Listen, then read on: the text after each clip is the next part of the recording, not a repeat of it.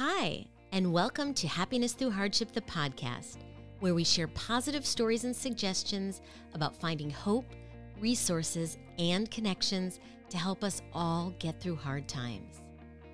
I'm Karen Sullivan, a mom, an author, and a stage 4 cancer patient who's always looking around me for inspiration.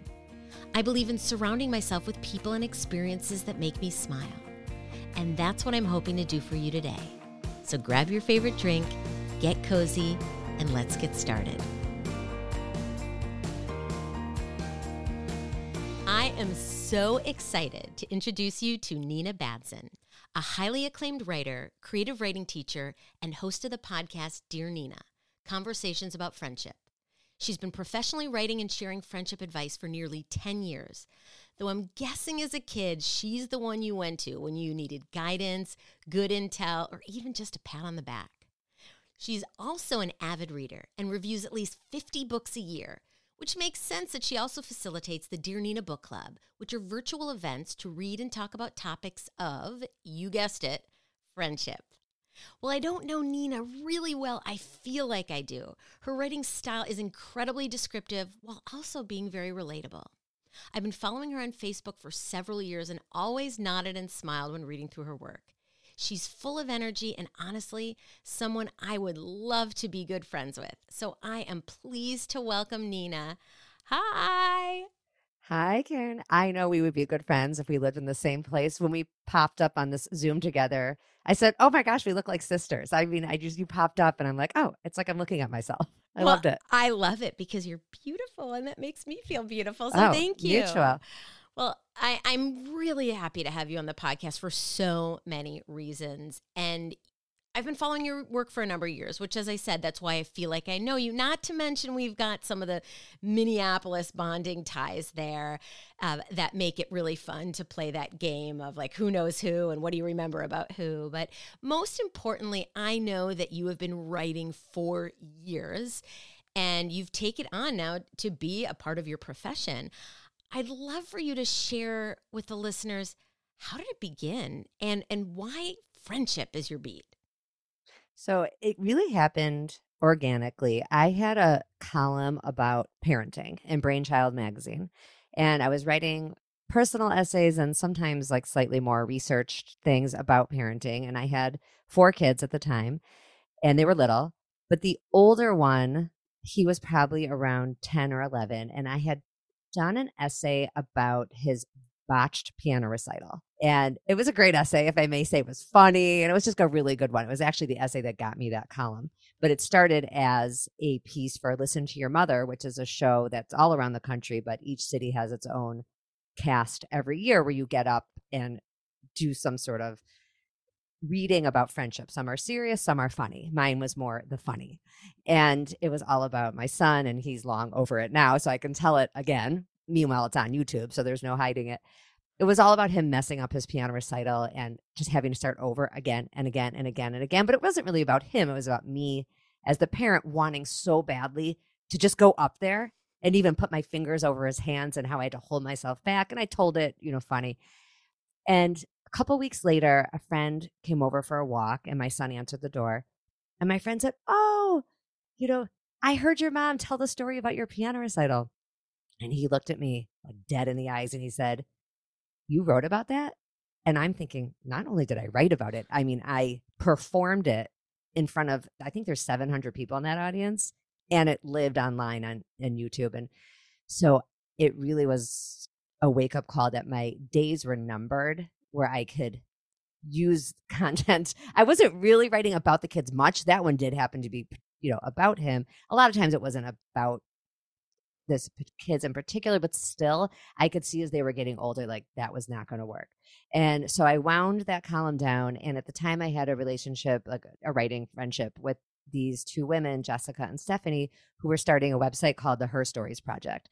And they had done an anthology about female friendship, which I had written about a friendship breakup and reconnection with that same friend.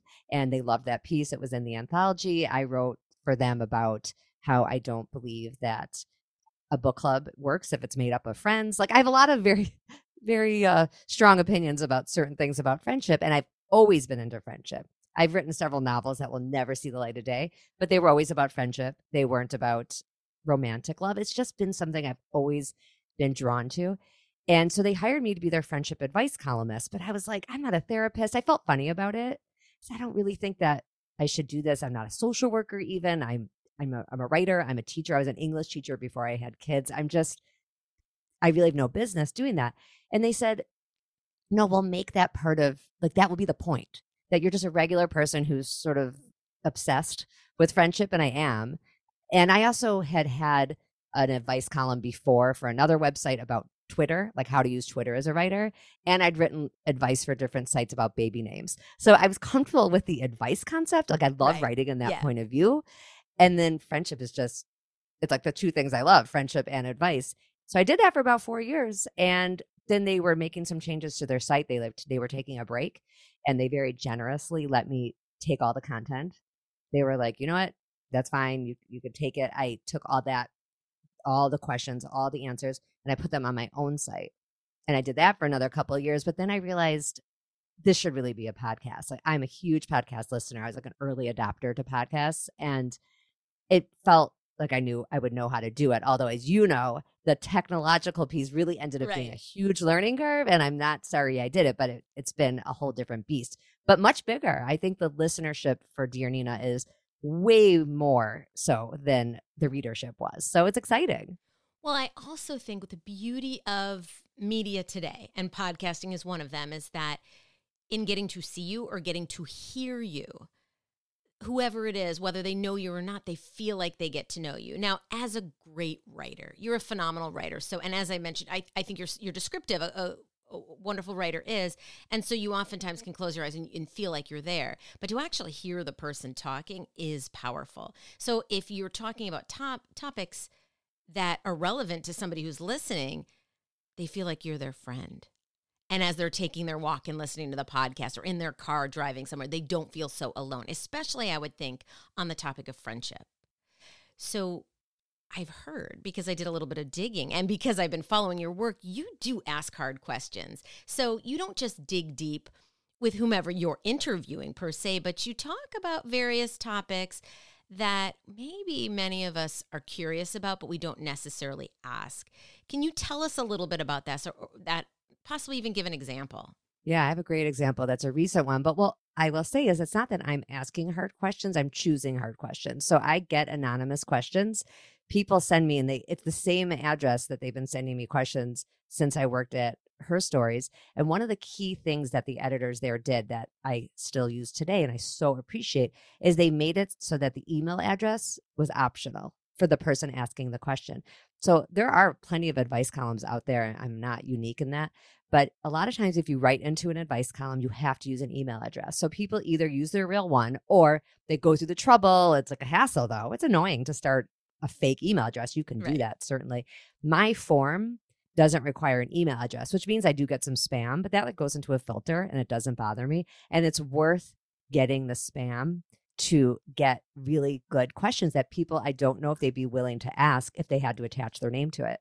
So that I can't use them all, though. So what I'm doing is I'm choosing. It's like I'm editing. I'm choosing to use questions that I think are the most relatable. And what is amazing to me, like you said, I've been doing this for almost 10 years, that there's still new content, because I really try not to be repetitive. I mean, there's themes that get repeated, of course, breaking up, making friends, all these kinds of friendship themes that are consistent, but the specifics are unique to each question. I would never choose something that's exactly the same. I almost cannot believe there's so much material, but of course I can believe it, because friendship is so vast and it's ageless. So I hear from people, I hear from teenagers, I hear from women in their 20s and 30s moving to a new city, people divorced, and now it's like a new stage of life, and all the way through 70s and 80s. My mom's in her mid 70s, and she and her friends listen, and they have read the column. And I do still write and answer questions too on a newsletter. So I do that there. And one of my most recent newsletters I wrote was a question I've been holding on to for a while, because I wasn't sure how to answer it. So this question might even be a year old, but I just answered it recently. And I titled it, I make up the title, but I titled it, "My Kid Broke Up with Your Kid." I don't have it in front of me, so I'm remembering. It was something along the lines of, "My kid broke up with your kid, but don't blame me." and it was a juicy one because the person who wrote the question was writing to me because her own good friend, she was a mom, and her mom friend, and they were good friends. They weren't just friends through the kids. They actually had a friendship, but their sons basically had a breakup. And so the letter writer was writing to me from the point of view saying that her own son basically dropped this other kid, her friend's kid. It's kind of hard to follow, but Oh, I and she get it. felt bad I about get it. that. I mean, of course she doesn't. And these are teenagers, by the way. These aren't little kids, high school kids. Of course she feels terrible that this happened, but she basically says, I can't make my son be friends with my friend's kid. I can't. As much as it would make my life easier if they would just be friends. Of course, it would just be easier if our friends' kids would stay friends. I can't make him. And her friend basically was like, we can't be friends. That we can't be friends because your kid was so terrible to my kid.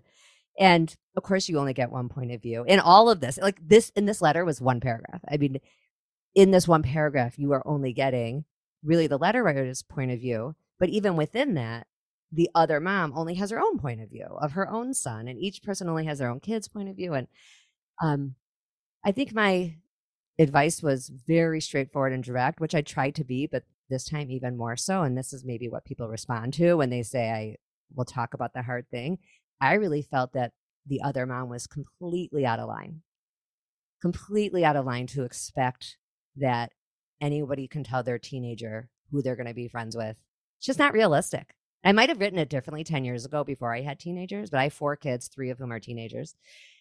And I just know that, if I hear them talking about their homecoming plans, their prom plans, and I can tell us certain kids not being invited, I can certainly say, that's really not the right thing. I really think you should invite that kid. Ultimately, I don't get to choose. Like I, Nina Badzin, do not get to decide what the Hopkins homecoming group of 2023 is going to be for 25 kids. Like for anyone to think that anyone else's parent has that much control is really delusional.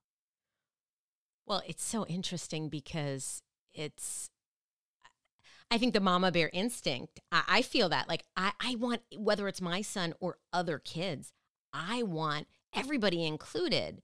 But what I've realized, because I love that the area I live in has all these different speakers that you can go to, and I'm reading books about parenting and all this. It's, really fun when you've got a teenager. Right? Is that we got to give them some space to make decisions, right ones or wrong ones, so that they can learn from it. Or that's at least what I'm taking. And it's hard. My son is an only child.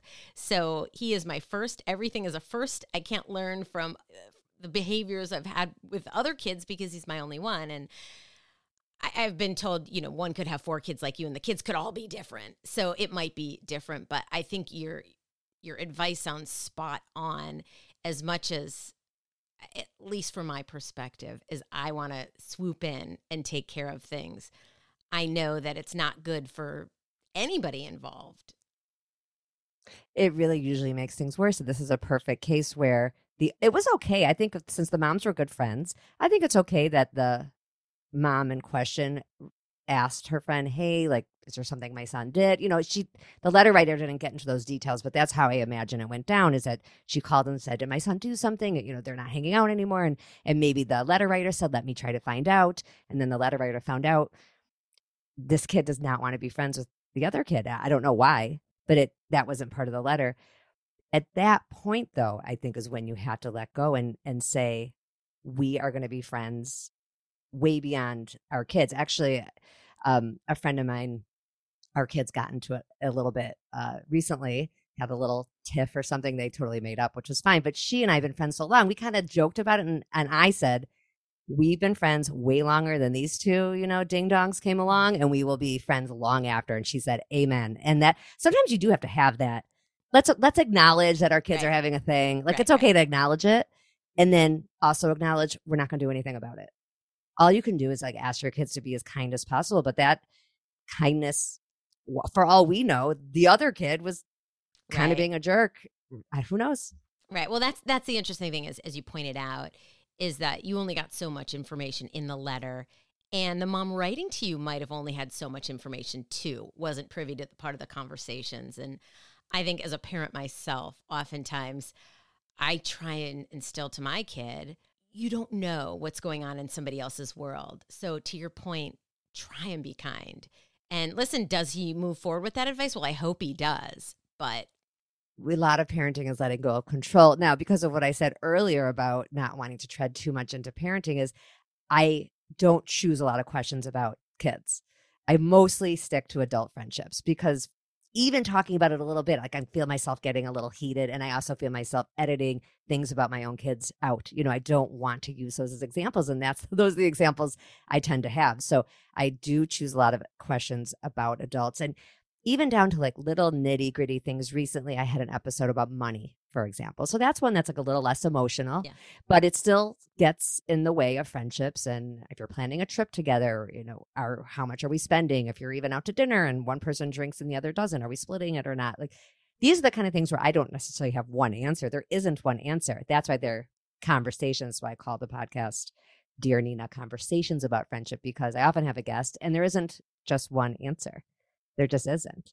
But I love all these little details, and there's so much to be learned about how to be a better friend. And I have lots of takeaways, but we'll wait till we get there. On that episode, I will say there were a few things that you said that I loved hearing. One of which is that, did you mention that sometimes you take walks with friends instead of going out to lunch? Mm-hmm. Now, that's one of my favorite things, and I've talked about that on the podcast time after time, is that to me, it's such a huge win because, one, you get your steps in, you get exercise.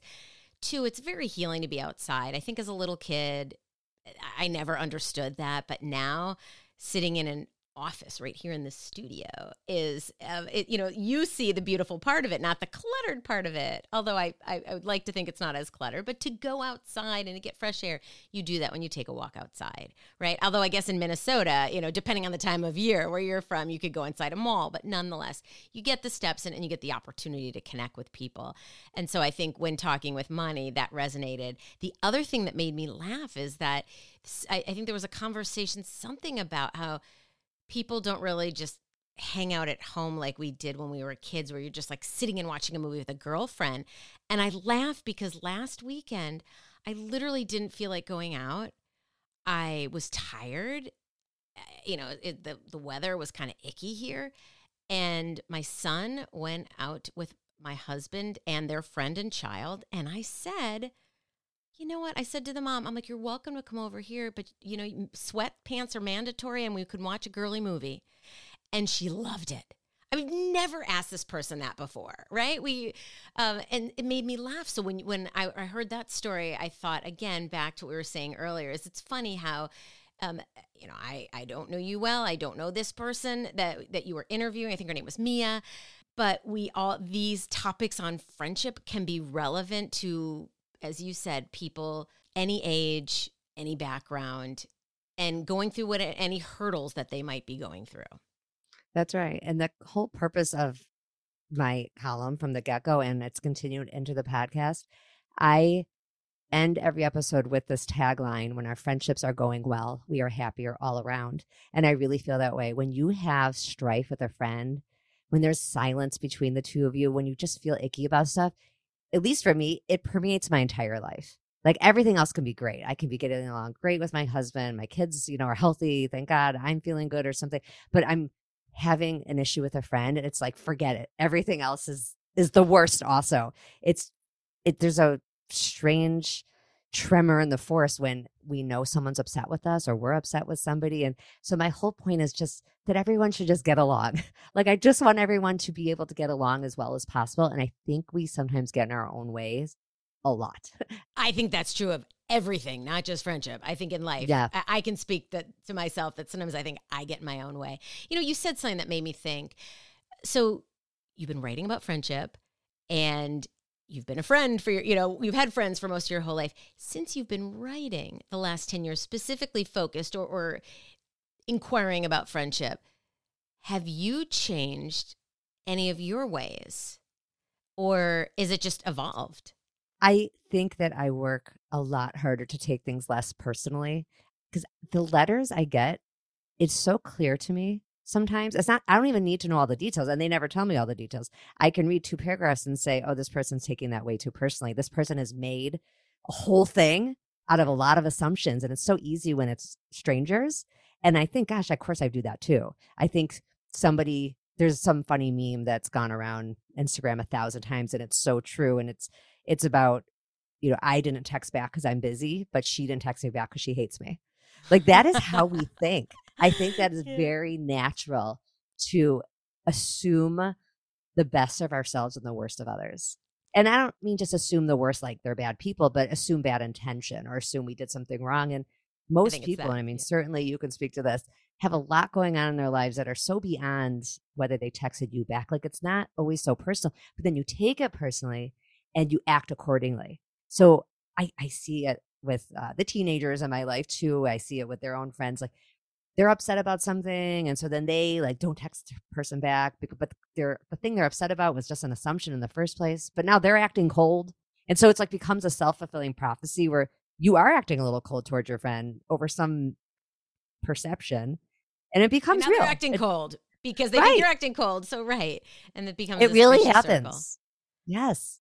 Well, the beauty and the curse of technology, right? You and I would not be here, and we would not be hosting our podcasts, and the world is so connected now in a hard way, but also in a beautiful way, that there's a lot of meaning that can come from it. I mean, but to your point, like, we have to be wary and we've got to be mindful Yeah. of all And that. making time, I'd say, is another huge change I've made. I always made time for friends, but I'd say even more so now. And all these studies have come out. It's nothing new. I feel like every 10 years they come out with these studies, but there's a new book out called The Good Life, where they had this huge long-term study they followed. And I'm going to get some of the details wrong, but the two doctors, they've been all over the place. They must have the best PR people ever. They've been on every show, everything, CBS Morning, everything.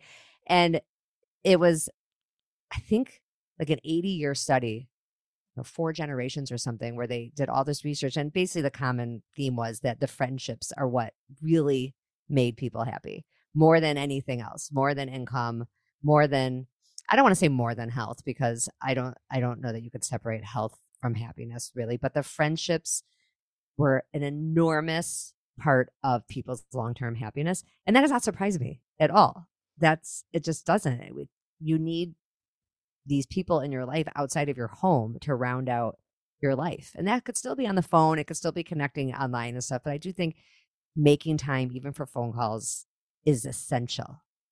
I will tell you that beyond happiness, I've done a lot of reading and research on healing as a 2-time cancer survivor, living and thriving, I'd like to say, with stage 4 disease.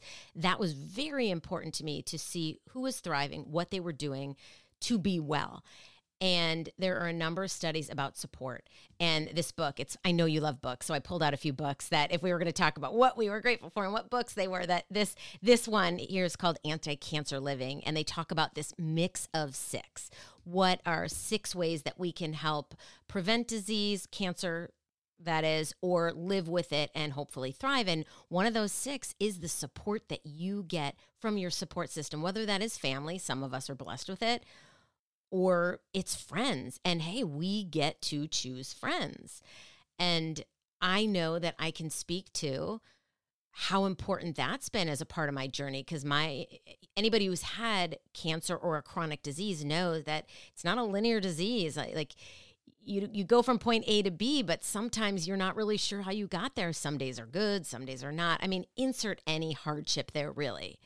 And having that support system, which can help us be happy when we're going through whatever that is we're doing.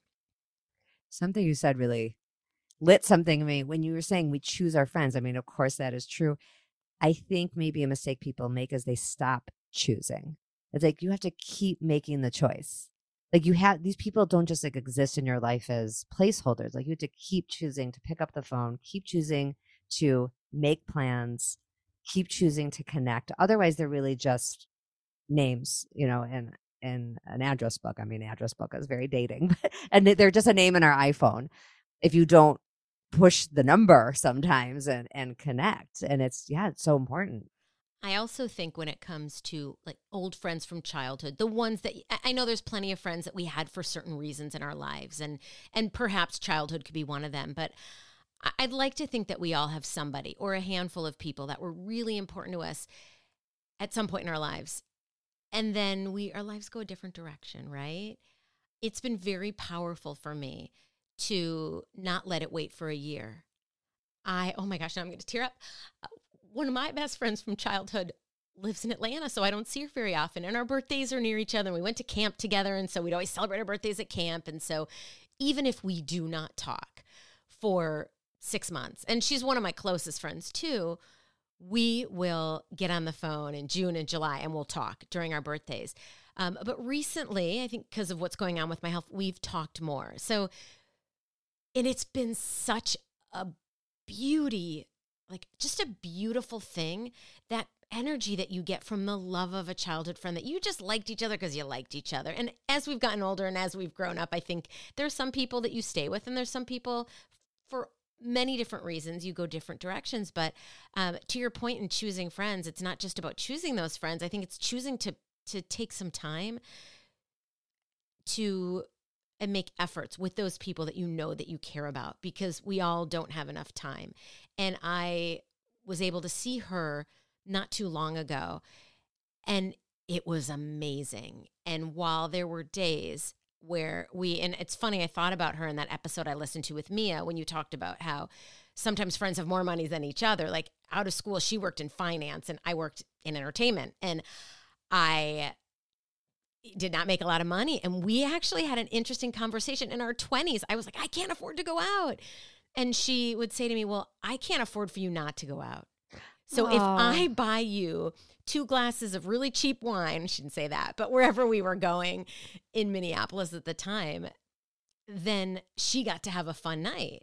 And it's not, I'm sure there's any people, she was very well liked, but we wanted to go out together. And so it's interesting and neat. And I'm coming full circle here, but to your point about choosing people to be in your life and continually choosing, I think that's one thing I noticed, is that they're people I love from my past. And yes, if I wait 5 years to talk to them, it's okay, because I will jump back in. But yet my heart was so filled. And when I came back from seeing her, I had so much wonderful energy at a time when I really needed it. And so I think this is a reminder for all those listening out there, even if it's just a phone call, call those that you love, even deep from your past. If you know it's going to make you feel good, it'll probably make them feel great too. I love that story. See, I love other people's friendships too. I love my own friendships, but I love other people's friendships. I love that story. And you're speaking to something that you didn't use these exact words, but I think a lot, and this is not original to me. This is like in lots of different books about relationships, this idea of deposits and withdrawals. And of course, 5 years can go by if you've made so many deposits over the years. And if you're like an open-hearted person, you can recognize those deposits even if they happened a long time ago. And maybe the 5 years of quiet is what we would say is with the withdrawal. It chips away just a teeny bit. It's nothing personal happened, but it just chips away because time has moved on and life has happened. But those deposits are still there and they count for something.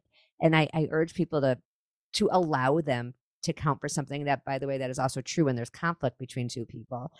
Like something negative can happen, but if we cannot let it erase all the good, it's very human nature. It's kind of like it's back to what I said earlier, is that we give ourselves a lot of grace but assume the worst of others. If we can not erase all the good, isn't that just natural? Like something bad happens and all of a sudden it doesn't matter that they were there for you 9 out of 10 times. It's like time number 10.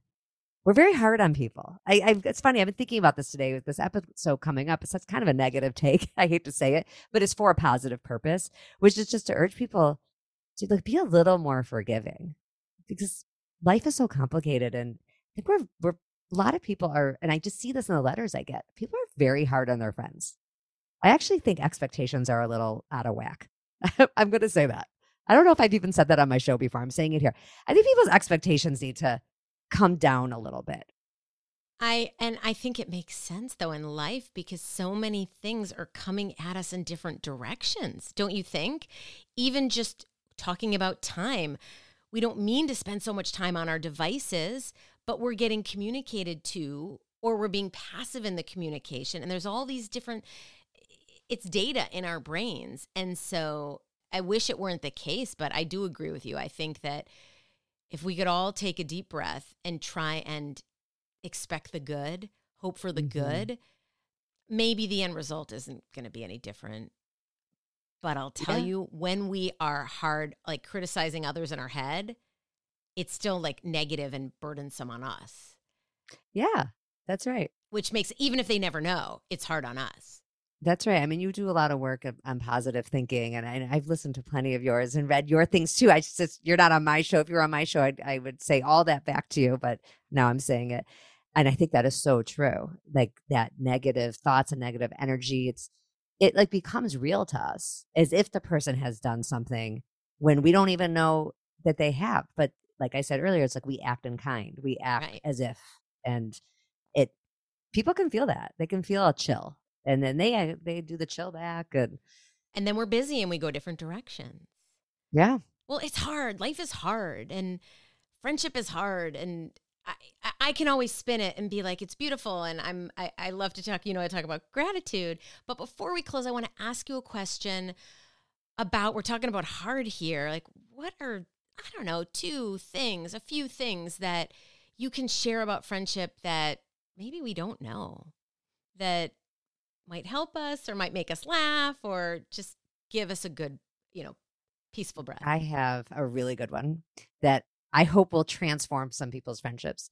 And it kind of goes on that same theme of making assumptions. I'm going to tell you that most people are terrible at making plans. They're just not good at it. They're really just not good at it. But it doesn't mean they don't want to see you and go out. So anybody who wants to have plans will have plans if they are willing to make plans. I really firmly believe that. You have plans if you make plans because you are in control of the plan. What that takes is letting go of the fact that you're always the one that asks. Now, you'll have a sense if you ask the same person over and over again and they always have an excuse, okay, I would be probably done with that person. But if the person always says yes, and not just vaguely yes, but yes, how about Tuesday at noon? Yeah. And like they really follow up, then they're interested. And like, let's let go of keeping track of like who asked. It would free up a lot of space and you would probably, I don't mean Karen, like all people would enjoy their friendships more. I get a lot of letters. My number one SEO, anyone who has a website knows, and even if you don't have a website, you can see how people got to your site. So one of the most popular expressions that leads people to my website is the expression, my friend never initiates contact.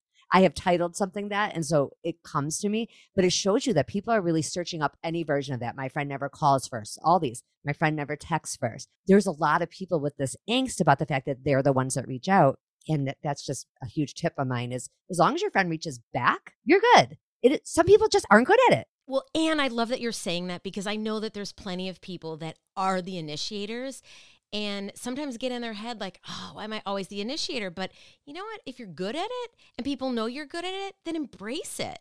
I mean, I might need to take some of my own advice here, but that I love hearing you say that, especially because you're seeing the data that comes in that people are really questioning this. So I really see the data. And I have a Facebook group for my podcast and we talk about friendship stuff. And when I was doing an episode on this topic, I put it in there first. And I said, I really asked if anybody is just not good at initiating, if they could really speak to that point of view. So somebody called in, I have a little voicemail line. It was so refreshing. It was nice. It's like, you don't just have to take my word for it. I was able to hear her voice. And she was representing people like her who said she's so grateful for her friends who reach out. She's not annoyed that they're always asking. She's so grateful because she wants to have plans. She just stinks at it. She's not that great at time management. She's not that great at managing all the messages in her stuff. Like she can respond. She's just not like a good initiator. And like it was refreshing to hear that because I am, which won't surprise you, a good initiator. Yeah. And I call myself the cruise director. And Julie, the cruise director. Yes, I love Boat. For teens and kids too, I would give the same advice for people to give their kids if their kids are home every Saturday night and feel like they're being left out. It's like I would turn to them and say, well, why don't you play cruise director for a little bit? You'd have to explain that reference, but like don't let kids feel sorry for themselves. Like when's the last time they reached out to somebody? Like it's not always about getting invited. Sometimes you have to do the inviting. And it's not always comfortable. I'm not saying it's comfortable, but you kind of just have to do it. If you want plans, you have to make plans. That's my number one. I love it. I am so grateful that we finally got to have a long conversation together and especially on this topic because it's been so important to me. Really my whole life, I think I've been blessed that I've had really, when I say great friends, quality friends, like dynamic friends, multidimensional friends. And I will say especially during my cancer journey and especially the last 6-8 months dealing with some new news and ups and downs. I've got a group of people locally, and I'm not from here. I love to tell everybody how much I love Minneapolis, and I'm from Minneapolis, but I am not in Minneapolis now. And so to have this group of women, they call themselves Karen's Crew or Karen's Tribe, and they threw me a surprise party, which, by the way, I ended up needing, like, I was going to go out of town, so they needed to tell me that that the party was for me. It really made me feel so special and wonderful at a time where I just felt really beat up. And so I'm incredibly grateful for those friends. And some of my friends from home that I still talk to on a day-to-day basis have been such a part of this journey. So I end every episode playing what we call the Grateful Game. It's something my son and I started when he was 9, and he doesn't do it quite as regular as we used to. However, what I learned through all the work that I've done is that having any type of meditation, prayer, gratitude practice where we try and be present in the moment and think about, call it good things, can really help us take on, like, rewire the brain a little differently so that you're looking throughout your day for good things, for things that you're grateful for. So Nina, and those of you who are listening to, if you could just take a moment, think about, and Nina, I'd like to ask you, you can tell me one thing, something that you're grateful for and why that happened in the last 24 hours. What I'm grateful for involves a little technology, actually. There is an app I'm sure many of your listeners know about called WhatsApp. And it functions just a lot more. It's just smoother than regular texting. And I love voice memos. And I love them because you can leave a message for somebody that's different than a voicemail. It's just different. Nobody's listening to voicemail. They're just not. And my husband has a hard time accepting that. I'll be like, I left you a voicemail. I'm like, Brian, nobody's listening to voice. For some reason, I'll listen to a voice memo, but it's like I won't listen to a voicemail. I have no good explanation for it.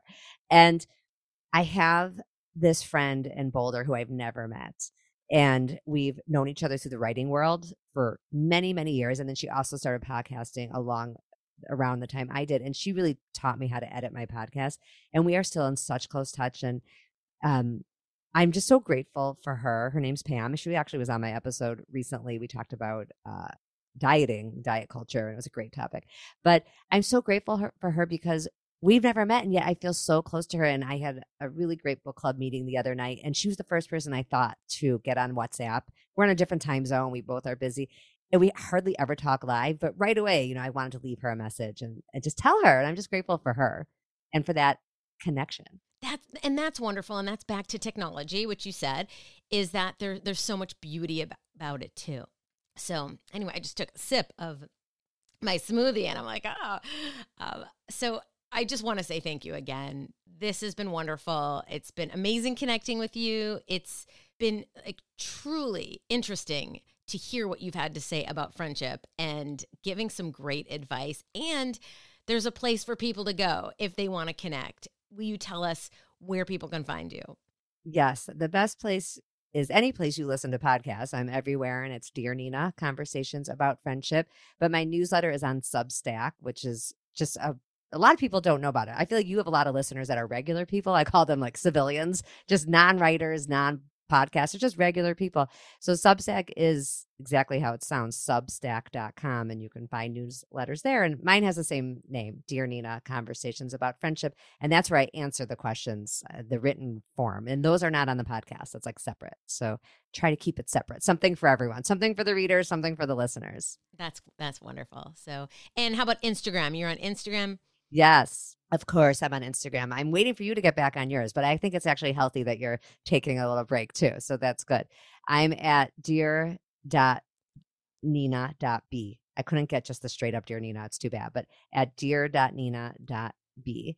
And I do keep that updated. And on my Instagram, I often have pictures of like pop culture friendship stuff I like Ginny and Georgia, like the two moms and Ginny and Georgia. I actually put them up there because they're still friends, even though their kids are fighting, like that kind of stuff. So I try to make each platform different. A little different. Well, yeah. Again, this is wonderful. I hope the listeners will check it out. Feel free to reach out to her on any of her platforms or reach out here. Let us know if you have any other questions, if you have any other ideas for future topics. And I just want to say again, thank you for listening and joining us on this journey, and hope that we were able to inspire you to maybe reconnect with old friends or feel grateful about the friendships you already have, because we are just here to try and help us all, including ourselves, find a little bit of joy during whatever journey we're going on in our lives. So thanks again, and bye for now. One more thing. I would be so grateful if you'd take a minute to rate, review, and subscribe. You leaving a review helps us with our podcast ranking.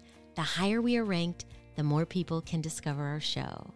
Thank you so much for joining us today. I'm sending you lots of happiness and great health.